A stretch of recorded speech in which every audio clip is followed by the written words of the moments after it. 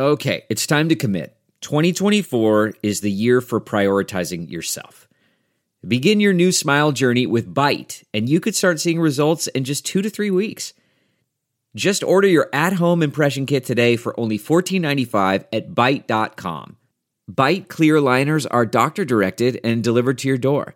Treatment costs thousands less than braces, plus they offer financing options, accept eligible insurance, and you could pay with your HSA, FSA.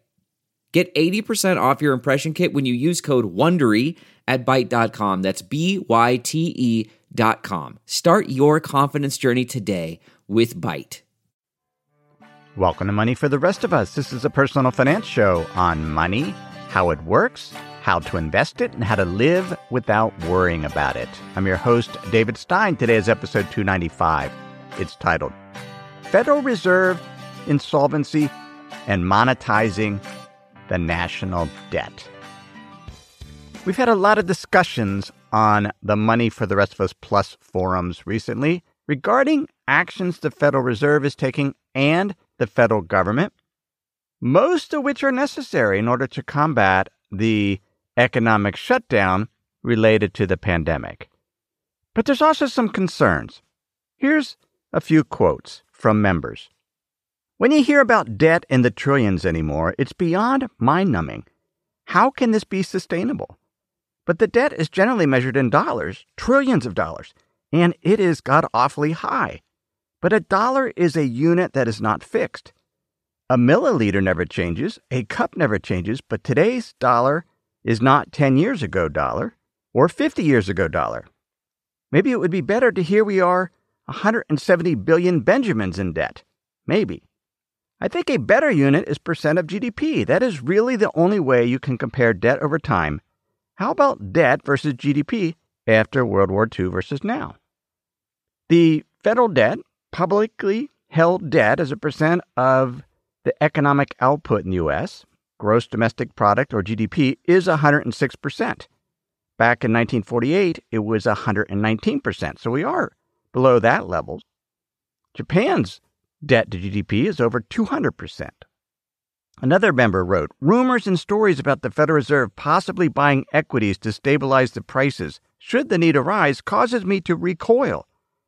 It seems to me that price discovery and evaluating the true value of assets would be difficult. As an investor, that gives me pause about equity investments, but it's really no different than the Fed buying bonds at the end of the day. And for some reason, I don't recoil as much at that action. And finally, another member wrote, we don't have free markets anymore if the Fed buys everything at some arbitrary price and eliminates price discovery. At some point, the government owns so much of the market that we no longer have a market economy. So are there limits? And what are those limits? Can the Federal Reserve go insolvent? Can the Federal Reserve monetize the national debt? Is there really a free lunch available that somehow this can be done? A couple weeks ago on episode 292, I quoted Neel Kashkari, who is the president of the Federal Reserve Bank of Minneapolis. He was being interviewed by Scott Pelley on 60 Minutes. Kashkari suggested the Federal Reserve's power to create money is infinite. Pelley asked, will the Federal Reserve just print money? Kashkari responds, this is literally what Congress has told us to do. That is the authority they have given, to print money and provide liquidity into the financial system. We create it electronically, and we can also print it with the Treasury Department. Pelley asked, can you categorize what the Fed has done this week as flooding the system with money? Kashkari responds, yes, exactly. And there is no end to your ability to do that? Pelley asked. Kashkari, there is no end to our ability to do that. There is an infinite amount of cash at the Federal Reserve. We will do whatever we need to do to make sure there is enough cash in the banking system. An infinite amount of cash. But physical resources in an economy is not infinite. There are only so many factories, so many businesses, so many households, so much oil, although clearly too much oil right now. given the price of the May oil contract fell to negative $37 yesterday. But there are limits.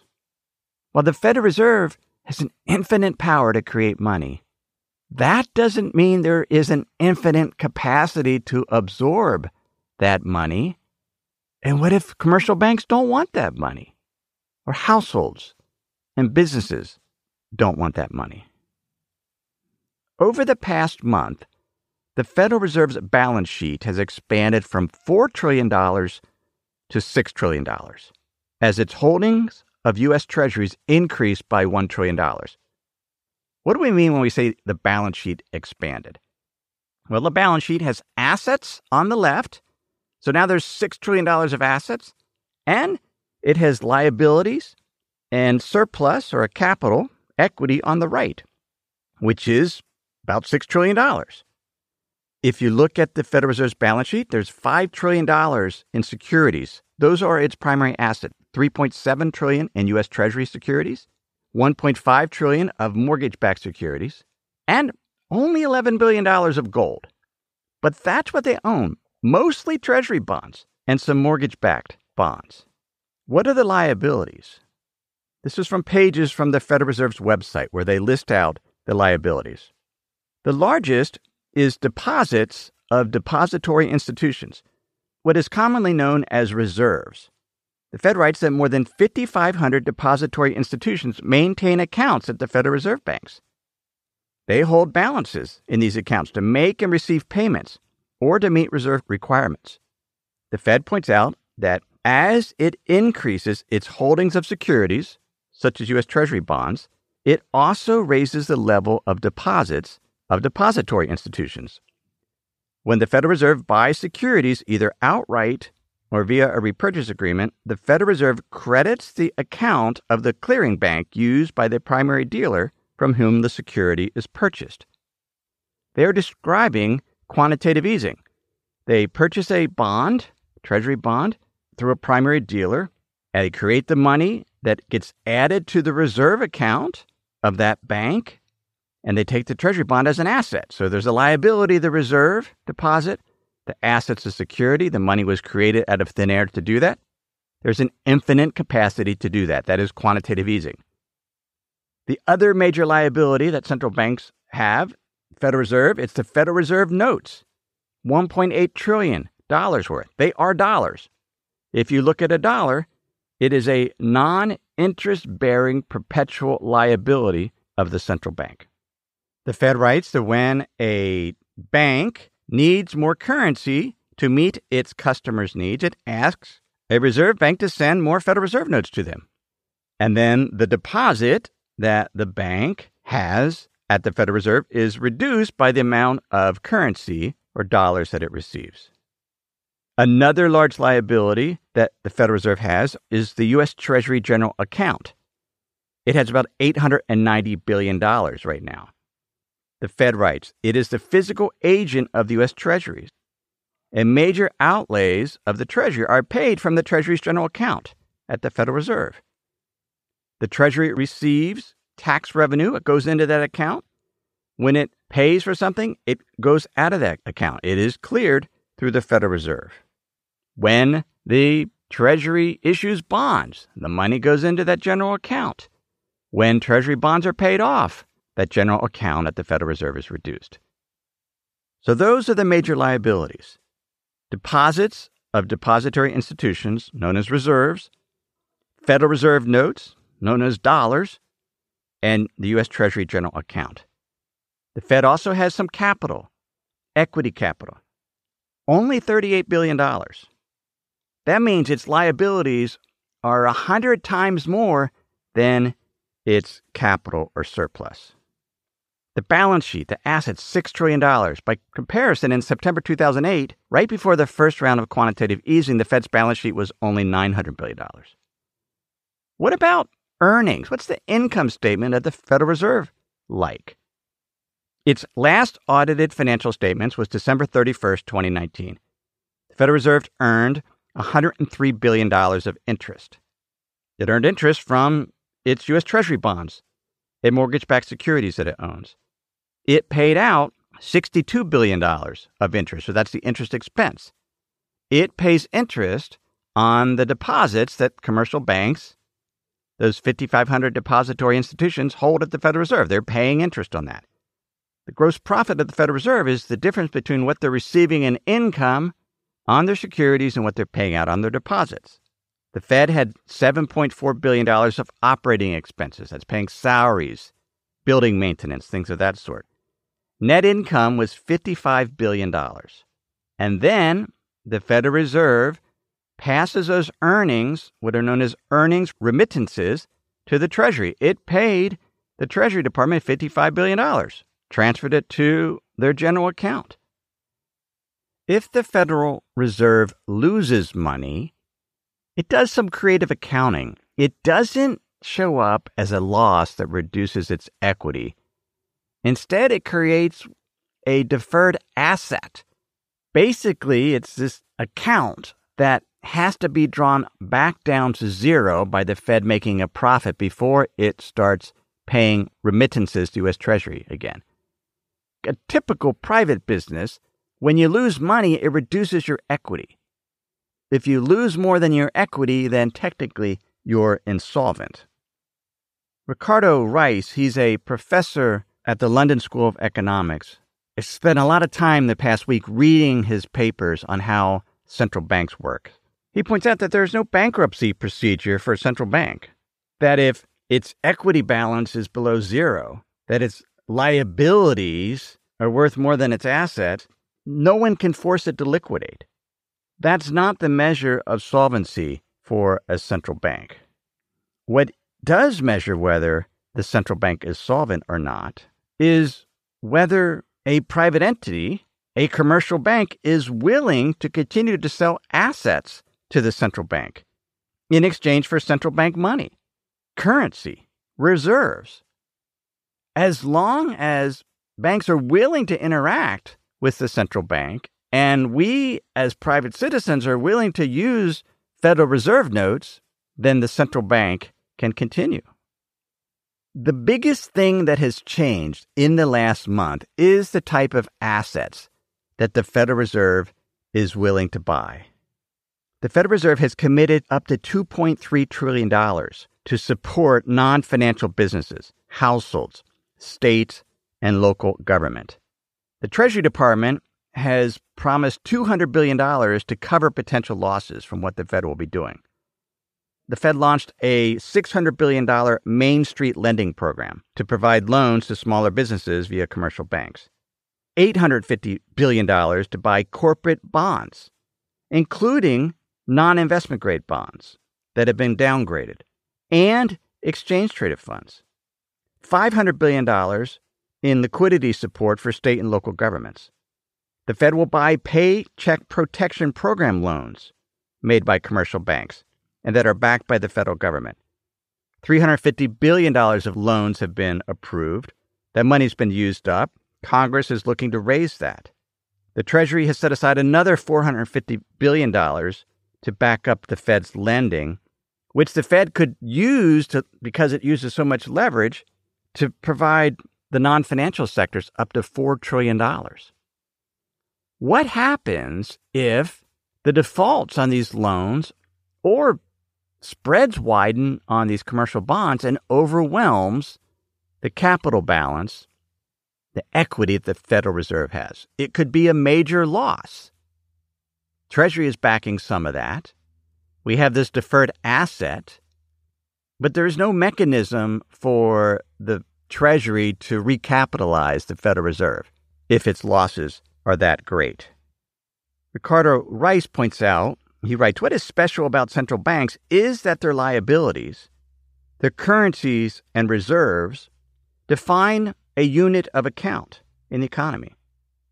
One of the attributes of money is that it's a unit of account, which means it's used to value goods and services, to record debts, to make calculations. Those reserves that commercial banks have, they can exchange them, as we discussed, for Federal Reserve notes. If they decide that they don't want to hold reserves, they could cash them in for dollars, which could flow into the economy.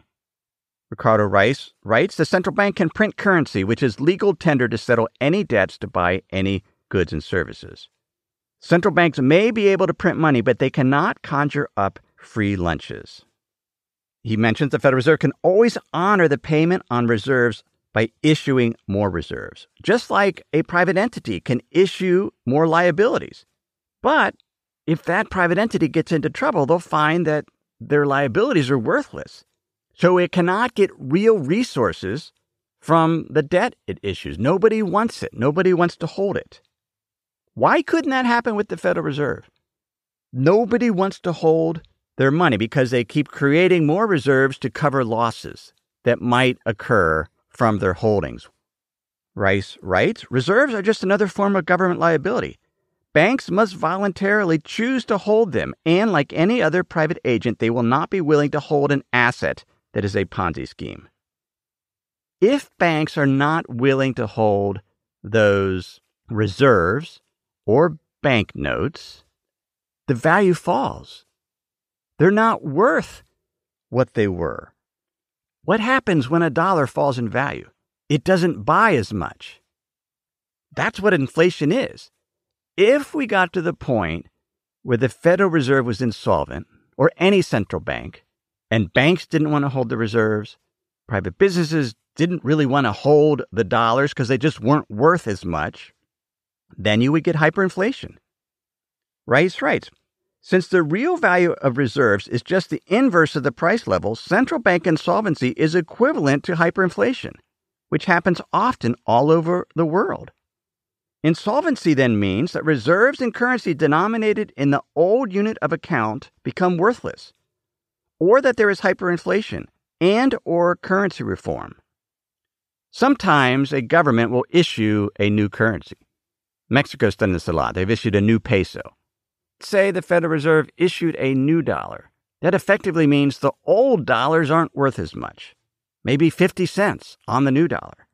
That's no different than a private company that has debt that defaults on it, and the debt holders only get 50 cents per dollar worth of debt. Currency reform works the same way, which is why Rice concludes insolvency of a central bank is not just theoretically possible.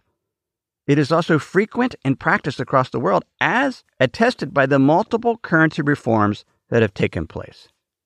If a country devalues its currency significantly, that effectively means its central bank also went insolvent and needs to be recapitalized, often through the Treasury Department or the issuance of new currency. The Federal Reserve and other central banks might be able to create infinite money, but they do not have the capacity to create real goods and services. There's some limits, and the central bank can go insolvent. It can go insolvent if it suffers major losses on its riskier assets that it is holding. It goes insolvent if businesses, banks, and people lose trust in it and don't want to own its liabilities anymore. Its reserve notes. They don't want to put money or hold deposits at the Federal Reserve, just like with any bank. Now, is the Federal Reserve monetizing the debt? Before we continue, let me pause and share some words from this week's sponsors. We have a brand new sponsor to our show. It's Yahoo Finance. Yahoo's been around for decades. My first email outside of work was a Yahoo email address. But the financial side, I've used on occasion primarily to get data for dividend histories for particular funds or ETFs. But I was pleasantly surprised to get back on Yahoo Finance to see how it's evolved over the years. Now it's really a financial dashboard where you can get an understanding of what's going on with the markets. There are relevant articles from Bloomberg, Reuters, the Associated Press, and the Yahoo Finance team. You can look at the economic events calendar and see which data series are being released that day and what the consensus is. You can see the pulse of the markets at any time by going to Yahoo Finance. In addition, you could see all of your investments in retirement accounts in one place. With Yahoo Finance, you get a consolidated view of multiple accounts. Yahoo Finance serves as a financial hub for your retirement accounts, but also comprehensive financial news and analysis. You need to check out Yahoo Finance, particularly if you haven't been there in a while. Check it out at yahoofinance.com. That's yahoofinance.com. If you've been using Mint to manage your finances, you know they shut down several months ago. Well, let me tell you about the budgeting solution, the financial tracking solution I've been using for the past number of months. It's Monarch Money. Monarch Money is the top-rated all-in-one personal finance app. It gives you a comprehensive view of all your accounts, investments, transactions, and more. You can create custom budgets like I've done. You can set goals, collaborate with your partner. And now you can get an extended 30-day free trial when you go to monarchmoney.com/David. What I like about Monarch is the ability to customize what I want to see. I have custom budget categories, and then I can go on to the dashboard and see where I'm above trend on some of my spending. I especially like that Monarch will never sell your data to third parties or show you ads. After trying Monarch myself, I understand why it's the top-rated personal finance app. And right now, get an extended 30-day free trial when you go to monarchmoney.com/David. That's monarchmoney.com/David for your extended 30-day free trial. In the last year, the federal budget deficit, the amount that the federal government spent above what it received in taxes, was $865 billion. The Federal Reserve just bought in the last month $1 trillion worth of treasuries. But that CARES Act's $2.3 trillion. The federal deficit over the next year, requiring new issuance of treasuries, will be over $2 trillion. The Federal Reserve currently owns treasuries equal to about 20% of the national debt owned by the public. It was higher in the early to mid-'70s. It got up to 27%. The treasuries that the Federal Reserve owns equals about 17% of GDP. It's the highest it's ever been. The budget deficit as a percent of GDP last year was 4.6%. It reached 9.8% in 2009. It will probably be over 10% easily as this CARES Act works through the system. Rice writes, people are only willing to lend to the government expecting a real return. And almost all government spending programs require providing or paying for real services or goods. Fiscal burdens are real. And it is an illusion to think that printing money makes them magically disappear. If central banks could magically create something out of nothing without bounds, then the whole of society could use monetary policy to solve any scarcity problem. Free lunches don't usually exist, at least not in the wide macroeconomic scale where there are finite resources. Even if central banks and monetary policy work towards raising welfare, it is dangerous and almost always wrong to believe that they can create real resources out of nothing. They can't. Digital currency, it's not real. Just numbers. It's not land. It's not factories. It's not talent and ingenuity of workers. So when we talk about the Federal Reserve potentially monetizing the debt, we have to always go back and recognize that the wealth of the country is the real resources. Ricardo Rice had a series of tweets this past week that kind of addressed, is the Federal Reserve monetizing the debt, or ways that the national debt could be monetized. The first, and the Federal Reserve has done this in the past, is to put a ceiling on long-term interest rates, to basically put a cap on it. And that happened following World War II. Now, it keeps interest rates artificially low, which means more attractive for households and businesses to potentially borrow, and that could lead to an increase in the money supply and inflation. But that's one way to do it. Just cap interest rates. That's what Japan is doing now. And we've talked about that on the show. A second way to monetize the debt is the Treasury just doesn't pay back the bonds that the central bank owns. So it might make good on treasuries that's owned by the public, but the central bank, it just won't pay it back, which means the Federal Reserve has to take a loss. And if it takes a loss, then the deposits, the reserves, are worth more than the assets it holds, and it's insolvent. And banks may then, at that point, just ask to trade in those reserves for cash, currency, and that could lead to inflation. Alternatively, the Treasury could default on debt held by the public and not the debt held by the central bank. But that would certainly harm the public, but that would be another way that they could basically get rid of the debt, just default on it. And the fourth case is the central bank just inflates the debt away by running through inflation, allowing the economy to run faster, keep interest rates artificially low so that there's a great deal of lending occurring, and that creates a large increase in the money supply. There's capacity constraints on goods and services, prices get raised, and we have inflation, and the value of that debt goes down on an inflation-adjusted basis. Rice tweets, "Is the explosion in the central bank's balance sheet a sure sign of monetization of the debt and of future inflation? No, it might or might not. It depends on the monetary and fiscal policy that will follow. Depends on trust. It depends on how much money is flowing into the economy. Right now, all the quantitative easing is just ending up on the Federal Reserve's balance sheet as assets. It ends up as reserves, as the liability. The person that sold that treasury bond or other assets, they get cash, which they may spend, but it was an asset swap. If you sell a security to the Federal Reserve, you're not any richer. You just exchange one asset for another. The question is, will we get to the point where people will not want to do that, not want to sell assets to the central bank and want to hold something else so that the currency of the central bank becomes worthless or worth a lot less, and that would lead to inflation? Yes, there may be infinite money, but there are definitely constraints that central banks face. So what do we do about that? Well, we own real resources to protect ourselves. It's gold. It's land. Real estate. There are some securities, if the federal government doesn't default, that protect against inflation. Savings bonds, Treasury inflation protection securities. On the Money for the Rest of Us website, I have 2 new guides that you can access. Right there in the main menu under Guides, there's a guide called A Complete Guide to Understanding and Protecting Against Inflation.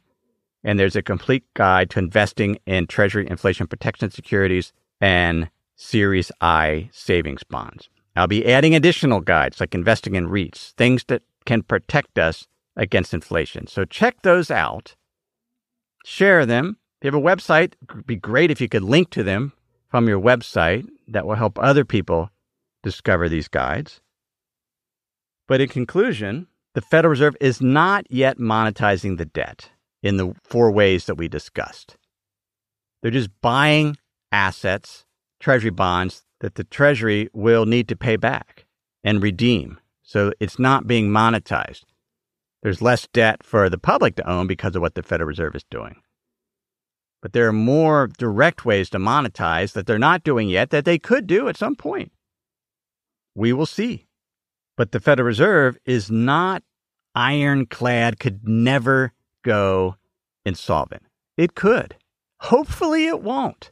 Hopefully we'll continue to have trust in that institution, that it will not dissipate that trust with its actions like other central banks around the world have done, and it led to hyperinflation.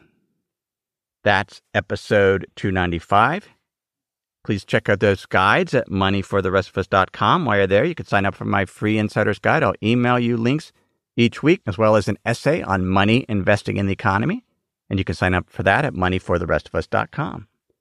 Everything I've shared with you in this episode has been for general education. I'm not considered a specific risk situation. I've not provided investment advice. This is simply general education on money, investing, and the economy. Have a great week.